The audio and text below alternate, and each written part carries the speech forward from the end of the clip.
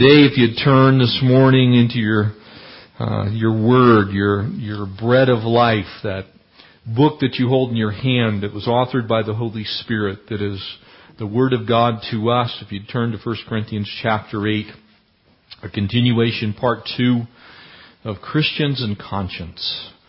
And again, I want to remind you where we left off.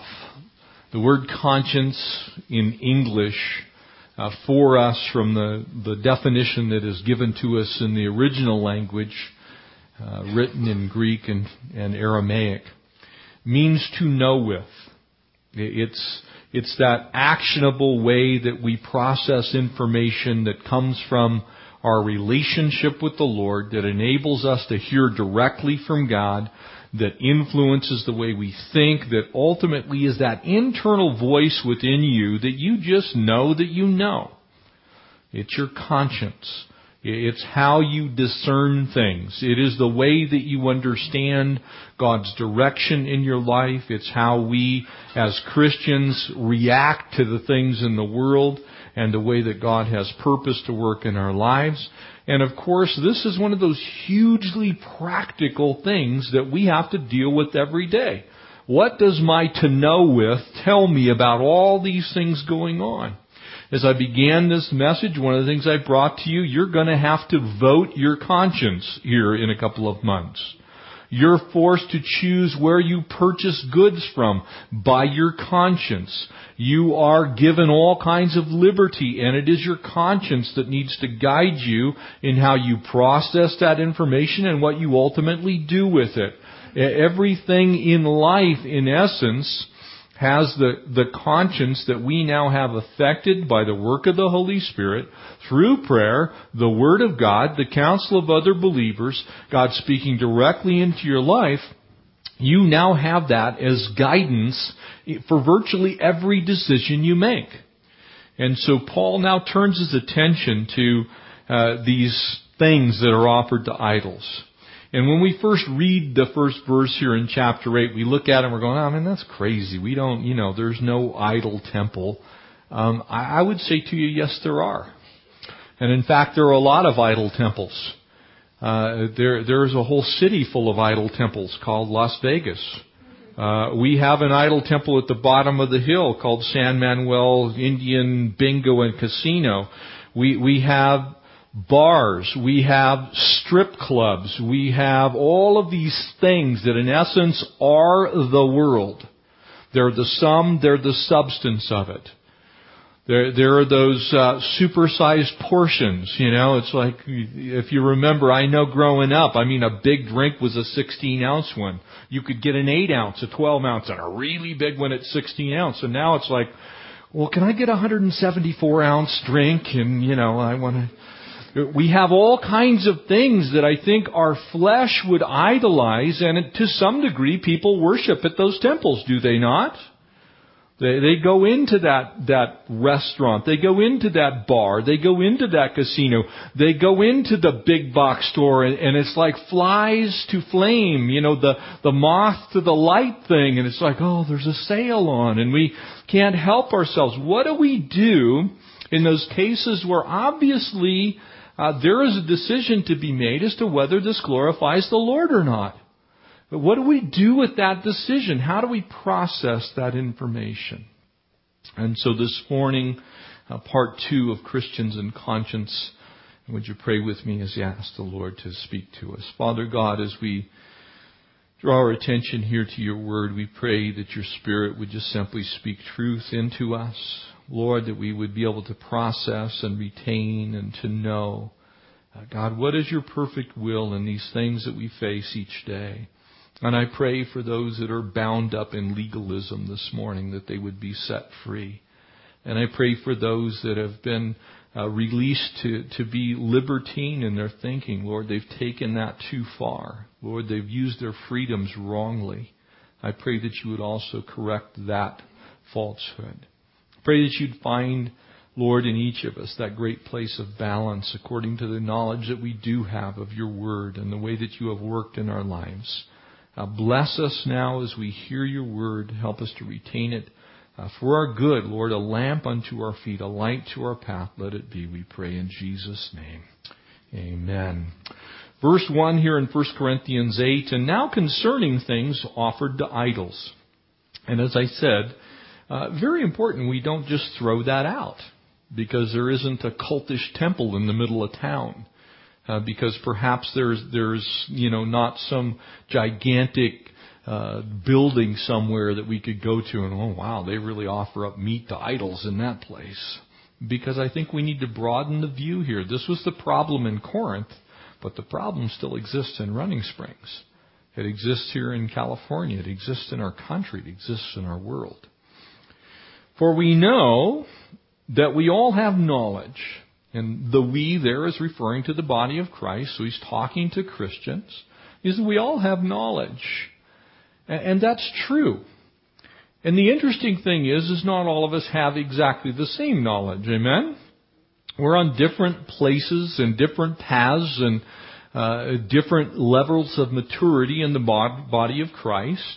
As I've shared with you before, I think that's the admonition of Paul to Timothy and Titus as he's writing the pastoral epistles. Those of us who are in ministry, we have a lot more knowledge.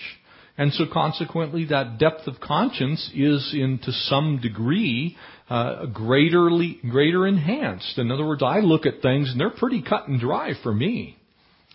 And those qualifications that I must meet as a pastor, they're much more stringent than they are for somebody who just gave their life to the Lord at a harvest crusade, who yesterday was a crack dealer.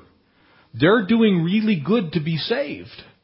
But Pastor Jeff would not be doing really good to just simply be saved. I ought to be further along, and so my conscience, in essence, is sharper. It's more focused. I have the ability to discern in a much more finite way than perhaps someone who just gave their life to the Lord. This passage takes that into account. And it's extremely important for you practically and applicationally to understand this. You are going to be held in account of the knowledge you personally have. Some of you may have not been convinced or convicted of certain things that perhaps I am. Some of us may be very convinced and convicted in the spirit of certain things that perhaps none of you are. And so God allows for that in our lives in the area of liberty. Things that are not clearly defined in Scripture as sin, but yet have the potential to either harm or to be used as something that maybe we would call recreational. Maybe it's something that is what we would affectionately call a liberty. And so he begins to make this case now. For we know that we all have knowledge. Then he goes on to talk about knowledge in and of itself. Very important you get this distinction. Knowledge by itself, knowledge alone, knowledge without love puffs up. In other words, knowledge exercised improperly, or knowledge used as a weapon, or knowledge taken out as the holy baseball bat to beat your friends with, or knowledge used in essence wrongly, puffs up, causes problems, but love edifies.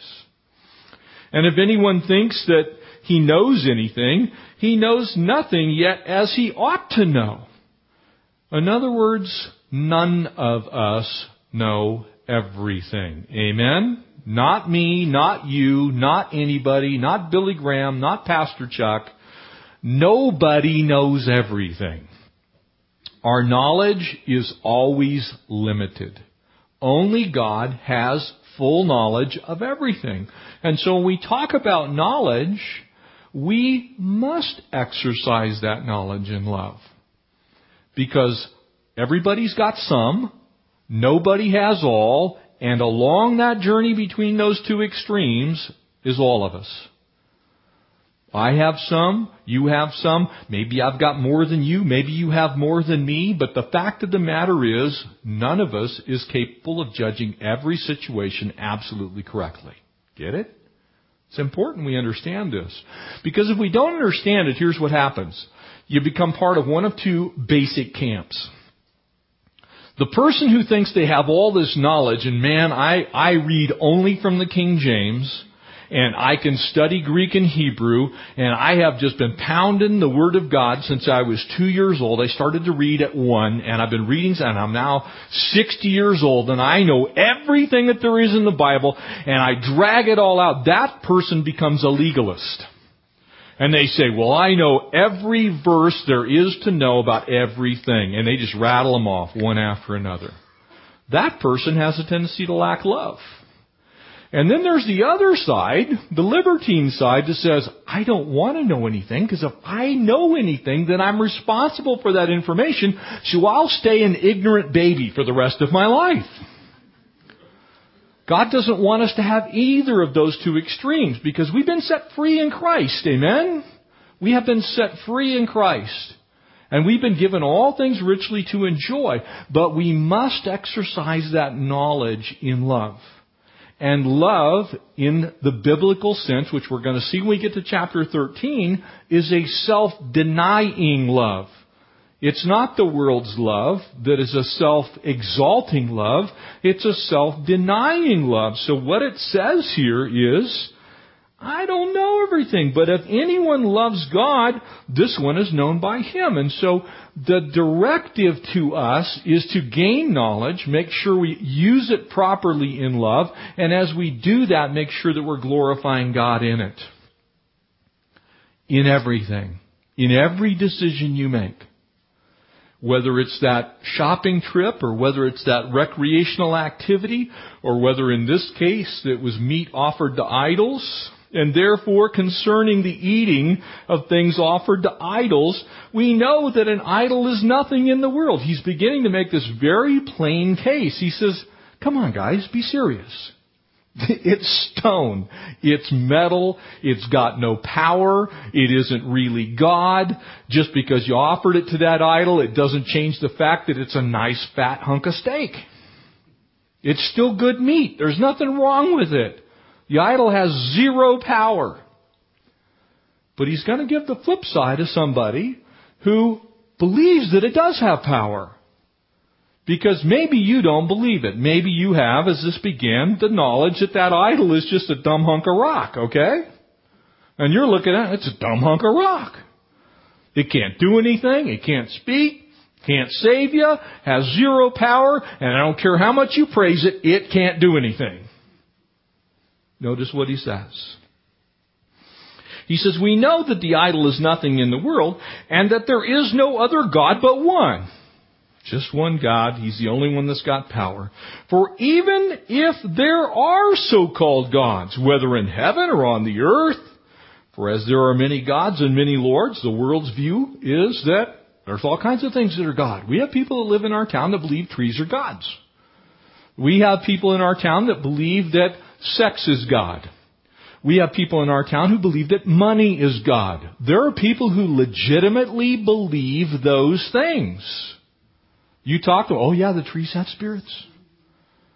We've got a guy in Green Valley Lake that I'm telling you, he believes that every tree it's got its own little persona, and you can go talk to it, and it can do you favors, and you'll be blessed by seeing an eagle. And yes, I'm being a little bit mocking as I say that, but I'm doing it for a purpose. He believes it. I don't believe it. And I know, in fact, that it's not true. But he believes it. And he believes it hardcore. So much so that he sets up his little tent near his tree, and he gets up every morning and he prays to the tree. It's a real deal to him. Yet for us, notice the plural pronoun there, yet for us, for you, for me, there is one God, the Father of whom are all things, and we for Him, and one Lord Jesus Christ, through whom all things, and through whom we live. So from our perspective, there's just one God. He exists in three persons, God the Father, God the Son, God the Spirit, but there's just one God. But not everybody believes that. Not everybody understands that. Not everybody has a relationship with the true and the living God. And there are a lot of people in this world whom you are witness to that have a very different view than you do of those things. We can't deny that, family of God. And sometimes we get so dogmatic about our belief, and I do it too. I'm not condemning anyone because I know the truth. That we forget not everybody believes that. And we lose compassion. We lose love. We stop being attractive to people who need Jesus because we have lost the love of God in our correctness. Do you understand that? We can be so correct in our doctrine and in our dogma that we are no longer attractive to the lost. We don't offer anything to them other than a good whooping. They already know that they have problems. The question is, are we offering an answer? And so he says, through whom are all things. We know this. We for Him, and we live in Him. However, notice what he says next. There is not in everyone that knowledge. Buddhists don't get it. Hindus don't get it. Muslims don't get it. Animists don't get it. Mormons don't get it. There are a lot of people who don't know the Lord Jesus Christ. They do not have a personal relationship with the true and the living God, the one that created them, the one that loves them, the one that came to Calvary's cross to die for them personally so that they might have eternal life. They don't know that. And so to them, that idol does have power. To them, that thing that they do makes sense somehow. For some, with consciousness of the idol until now, eat it as a thing offered to an idol. They say, you know what? They believe that little wood spirit that they carved actually has power. They believe with all their heart, with all their mind, as in this case, that meat that was offered to that idol in that temple on the hill actually has spiritual meaning and spiritual power. And so to them, they are very affected by that. They are actually extremely upset about it if we use it wrong. And this is where I believe sometimes we lose our ability to be relative in situations as we share the love of God. As I shared with you, I am a pastor in a pulpit right now. But what I'm sharing with you as principally believers in the Lord Jesus Christ is very different than how I talk to someone who is a Mormon, or how I talk to someone who is a Hindu, or how I talk with someone who is a Buddhist, or how I talk to that guy in Green Valley Lake. I've spent hours talking to him. It's like, really? You actually believe that? How did you come to that conclusion?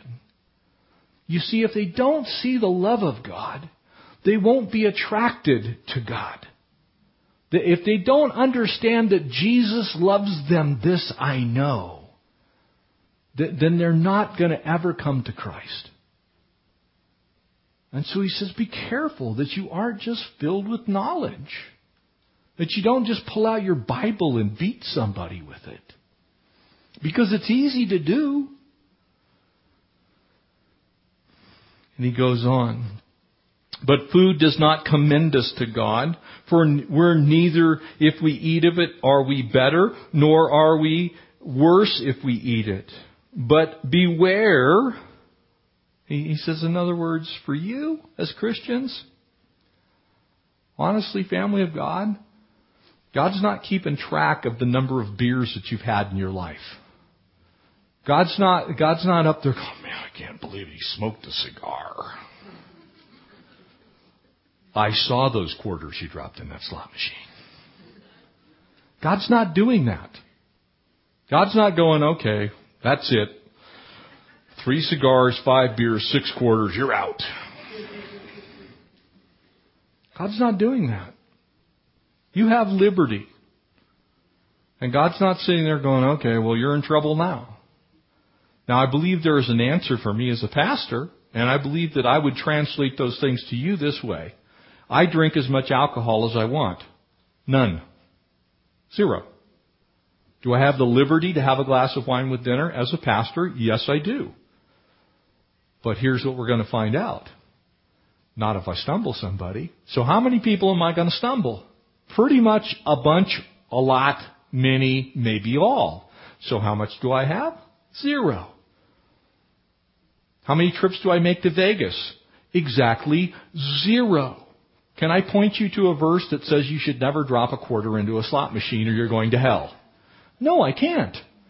But I can tell you that the Old Testament clearly declares that we're not to give our homage to the God of luck. And so there is a bit of an addressing of that situation. But here's what happens if Pastor Jeff's over there and he's on TV now because he just hit the jackpot, pulling the one-armed bandits. People are going to be going, I think that's a contradiction.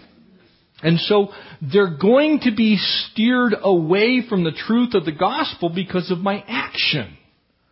And so I will do none of it. And I will encourage you to do none of it because I feel that it's quite unwise, even though it is okay from a legal standpoint. It's not tough to figure out gambling, okay?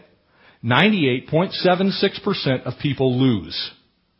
So if I offered you a business opportunity and I came to you and I said, I'd like $10,000 of your money, and if you give me $10,000, I'm going to take 98.7% of it and I'm going to give you back the rest. How many of you are going to take that? You're all going to go, he's nuts, not giving him a penny. So don't go to Vegas because that's what's going to happen to you. Okay? It's easy. I can say that to you as the body of Christ. You are not very bright if you throw your money away in Las Vegas, okay? But you can. Please don't. It's dumb. Same thing is true with alcohol. Same thing is true with smoking. Smoking defiles the temple of God. Your body belongs to Him. You shouldn't do it. Can you? Yes. But if you're stumbling people, should you? No. You see, it becomes very easy when you look at it from love's sake. If I love somebody, I do not want to encourage them to do something that's going to harm them. Amen? If you have children, you know this in practice and principle. How many of you want to show your children things to do that you know will destroy their life? If any of you raise your hand, I'm coming down and slapping you. Okay? You won't do that, all right? You're not going to tell your children, hey, well, I know I do these things, but you don't do that. We call that hypocrisy. Amen? So the things that we know are damaging, we shouldn't do for love's sake. Not because there's a Bible verse that says you can or cannot do it, but for love's sake, I don't want anybody to be harmed. You get the picture. It becomes very easy to discern these things. It's not that you can't, it's that you shouldn't. Not because God is standing there going, wow, that's 4 of those.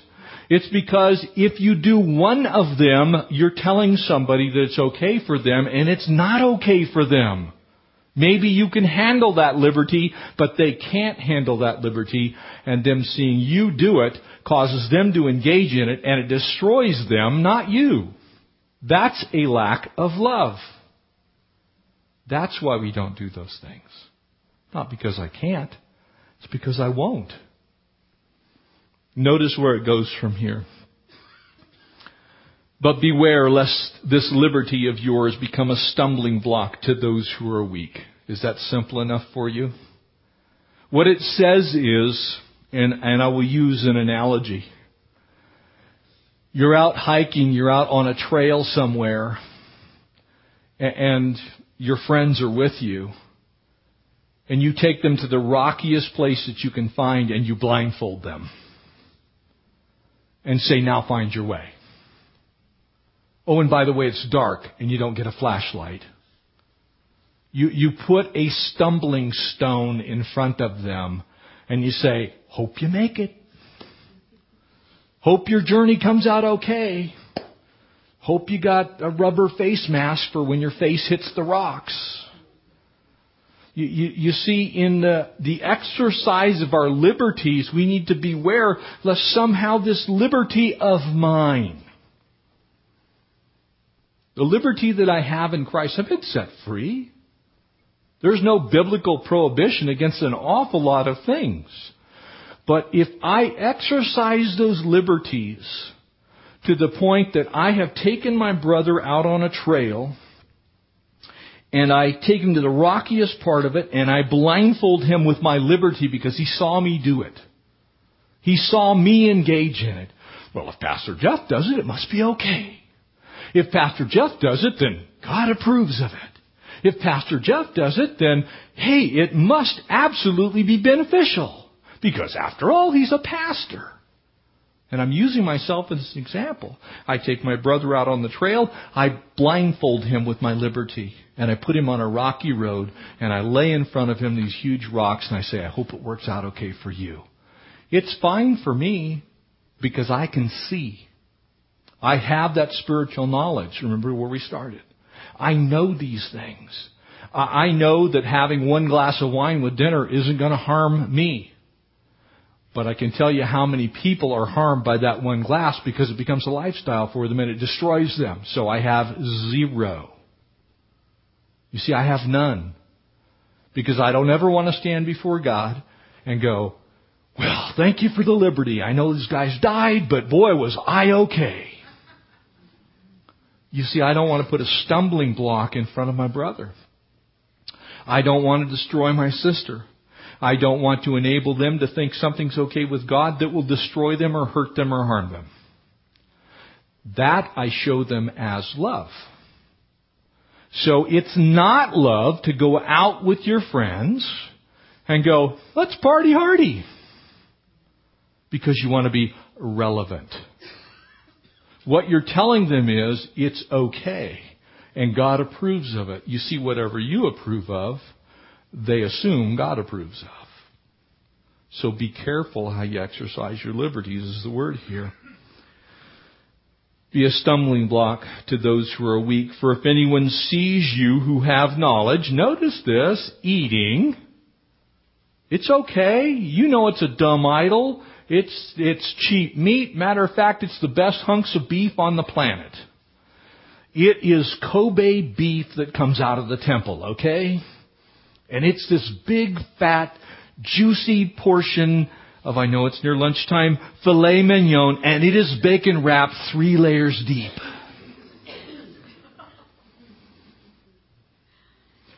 And you take it out, man, this temple meat is awesome.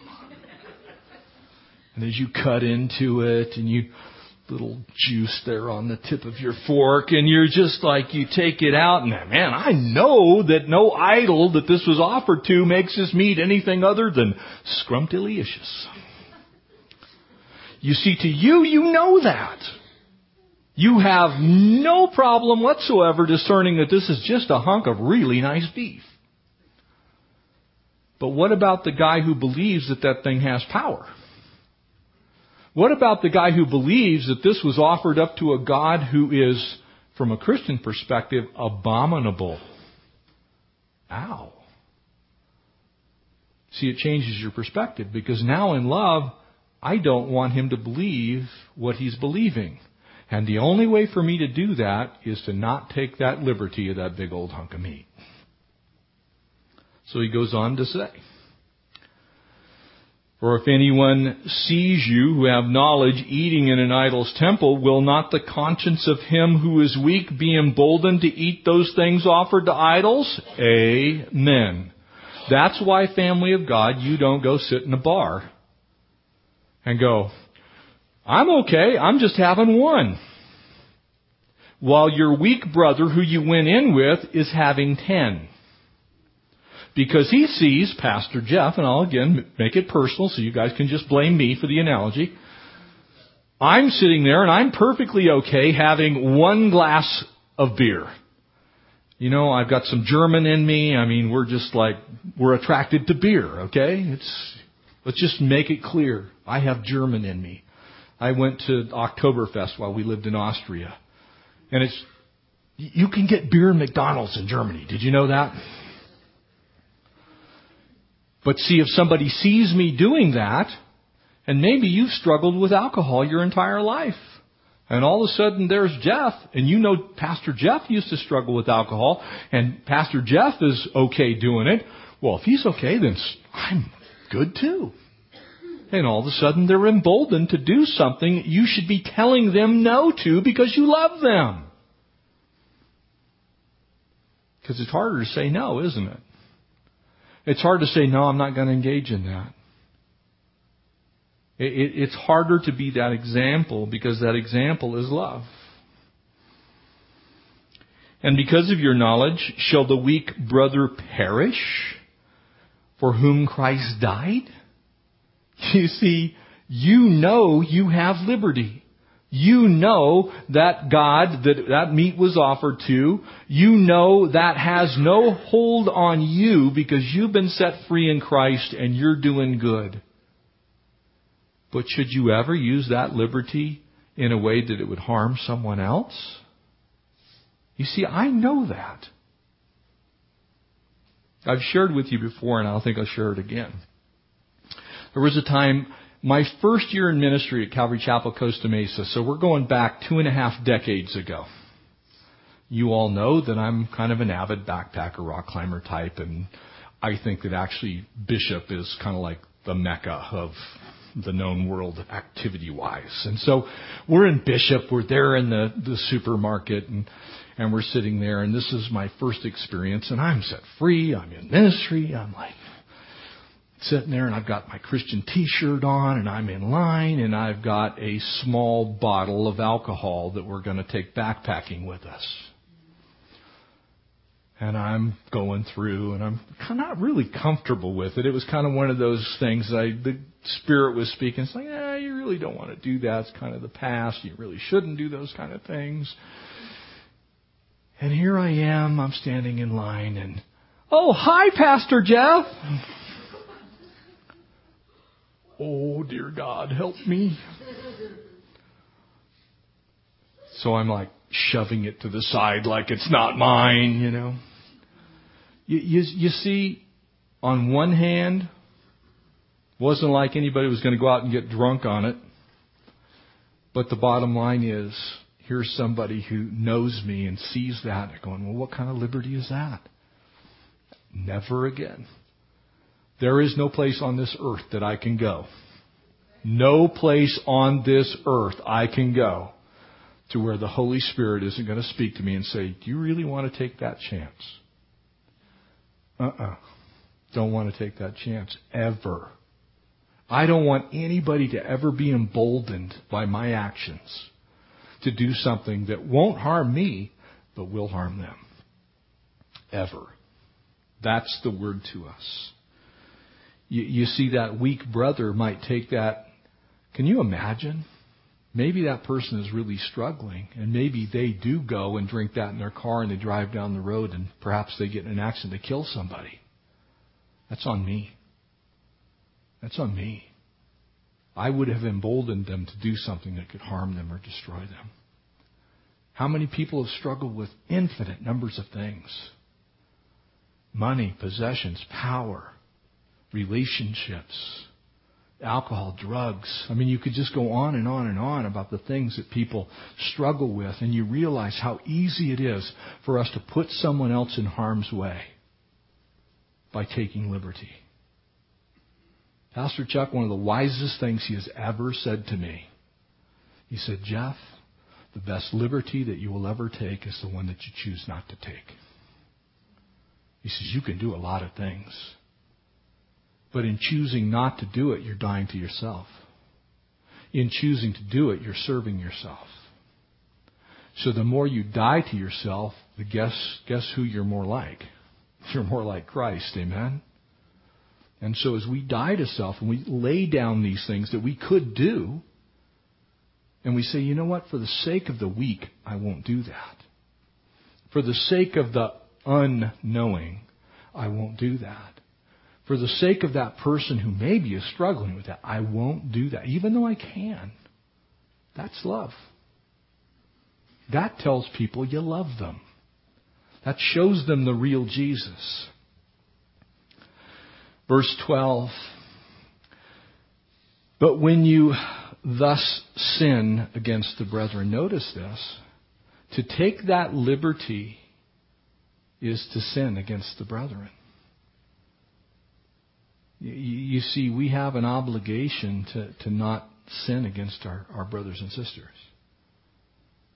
And I want to be really careful here. It doesn't mean that some people are just geared towards introspection and they will overthink things. Some people are geared towards inspecting everybody else's life and they would judge you no matter what you do. There are all kinds of extremes here. But we're talking about the principle of love and the action of love. And the action of love is, I don't want to sin against my brother by causing him to think something that's not good for him. I don't want him to be hurt. Sometimes in marriage counseling, this shows up. There are things that are not inherently wrong that maybe one or the other spouse will be doing. But for the sake of conscience and for the sake of love, say, you know what, you both ought to knock that off. Neither one of you should do it. Because in doing it, you're harming your brother or your sister because your wife, your husband, remains your brother or your sister, irregardless of the fact that you're married to them. They're still your brother or sister in Christ.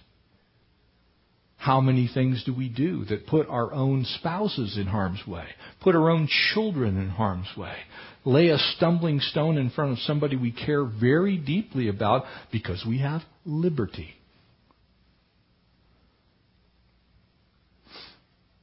And wound their weak conscience, you sin against Christ. Notice the to know with gets damaged. Their conscience is damaged. And here's how it's damaged. Because now they don't actually know what the truth is. You see, you had an opportunity, I had an opportunity to show them the love of God, and I didn't take it. I didn't deny myself, I didn't pick up my cross, and I didn't follow Christ because Christ would have said, for the sake of love, I won't do that. Let me give you a very clear picture of this. Was Jesus always God? The answer is yes, amen? When He was on the cross, was He any less than God? The answer is no. When He cried out, Father, forgive them, for they know not what they do, He was doing exactly the opposite of what He had every right to do. He had every right to yell out, Father, damn them all to hell because they put me on this cross. Yet He was holy God. He was completely God. Absolutely righteous. He could have demanded just payment. He said, enough's enough. I spent 32 years on this rock. They won't listen to me. And this is the end of my life. God, kill them all. But what did He do? He said, Father, into your hands I commend my spirit. And He cries out to Telestai, it's finished.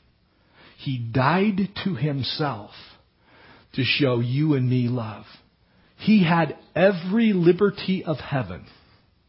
He could have simply said, you know what, I'm just going to create a new earth. These guys don't get it. I'm tired of all this mistreatment. I'm tired of the misunderstanding. I am sick to death of these people, God, you gave me. But His love compelled Him to take upon Himself the death that wasn't His. And that is the picture to you and to me of our liberties. We can do many things. The question is, should we? Love cries out to you and to me, for love's sake, no, we shouldn't do them. We shouldn't take that liberty. We ought to give of ourselves to the point that that other person knows that God loves them, that God cares for them, that God has them in mind, not just you in mind. And so He says, and therefore if food makes my brother stumble. Think of this. How crazy is this? What an amazing example this is. We go from the cross to a cheeseburger. Think about it. Put this in your mind. As Isaiah said, let's reason together for a moment. Jesus dies on Calvary's cross. He lays down everything. Can we not, in and of ourselves, just simply say, for the sake of the cross, I'm not going to have that beer? For the sake of the cross and for love, I'm not going to go to Vegas. For the sake of the cross and love, I'm not going to use that word. For the sake of the cross and love, I'm going to lay down my liberties for the sake of the weak. I'm going to go, Lord, I want to be used by you. And I know that that person needs a deeper walk with you. And if I do this, it's going to stagnate their walk. They're going to be stuck there for a while longer. You know, for me, it's an easy choice. I don't always make it correctly, but I'm telling you, it's an easy choice. When people come and they say, should I do this? And sometimes they look with disdain at me when I say it's easy to discern. It's like, no, it's not. Yes, it is. If love is the prime motivator of all action in the life of the believer, which it should be, if that love flows from the cross and goes down to your eating habits, then you will do the right thing. You'll lay down that liberty. You won't do the things that you can because it might harm someone else. And so for us as the body of Christ, you ought to be able to say whatever you did, whatever liberty you took, that you took it in love. That I exercised love when I did that. That I showed my children love. I showed my spouse love. I showed the people in the church love. I showed the lost love. I showed a dying world love through my action. Then you can begin to apply it to a lot of things. Should I buy that extravagant house? Should I purchase that $150,000 car? Should I do these things that might cause someone else to stumble? And I think those discerning things, by the work of the Spirit in us, you're going to get a clear answer for. You're going to have the answer you're looking for. You may not like it. I may not like it. But let me share something with you. I have never, not once, since I've been in ministry, regretted giving up a liberty. Never. Not once. Never. As I give those things up, I say, Lord, those are your things anyway. Fill my life with the things that you want. When we do that, this passage applies. And therefore, if food makes my brother stumble, I'll never again eat meat, lest I make my brother stumble. I want to embolden the Christ consciousness, not the Christian Science Christ conscience, but the conscience that we have because we're God's kids. I want to embolden that in other people's lives.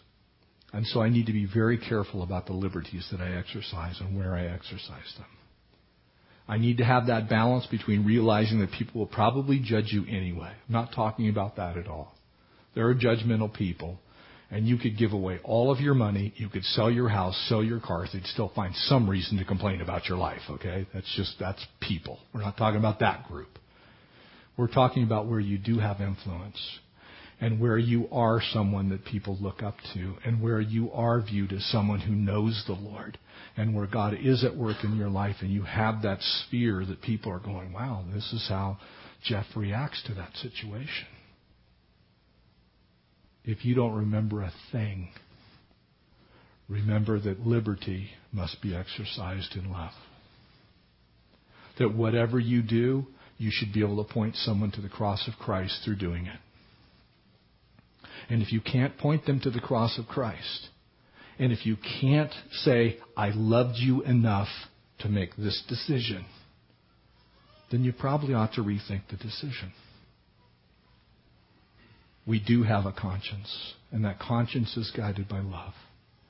And I pray that as we exercise it, that we'll have an impact, a loving impact on our home, in our community, our state, our nation, our world. Amen? Father God, we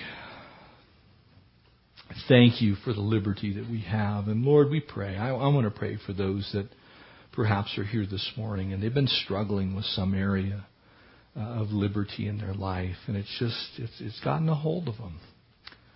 And Lord, it is a stumbling block. And I would pray that you just set them free to live lives of love, to lay that liberty down and just simply not pick it up again if it's stumbling someone. And I want to pray for those that are perhaps dealing with legalism and they think everything's offensive. And we aren't free at all. Lord, I pray that you'd correct that theology, for your word declares that he who the Son has set free is free indeed. And Lord, that's free to enjoy the goodness of the bounty you've placed on this earth. It's free to enjoy those things which you've given us richly. And so I pray that you'd keep us from those extreme views, the hyper legalism, the lack of love, Lord, that goes with it. And we pray for those that are set free to do the wrong things. Lord, just as Paul said as he wrote to the Roman church, we should never go on sinning that grace might abound. And so, Lord, help us to find that balance.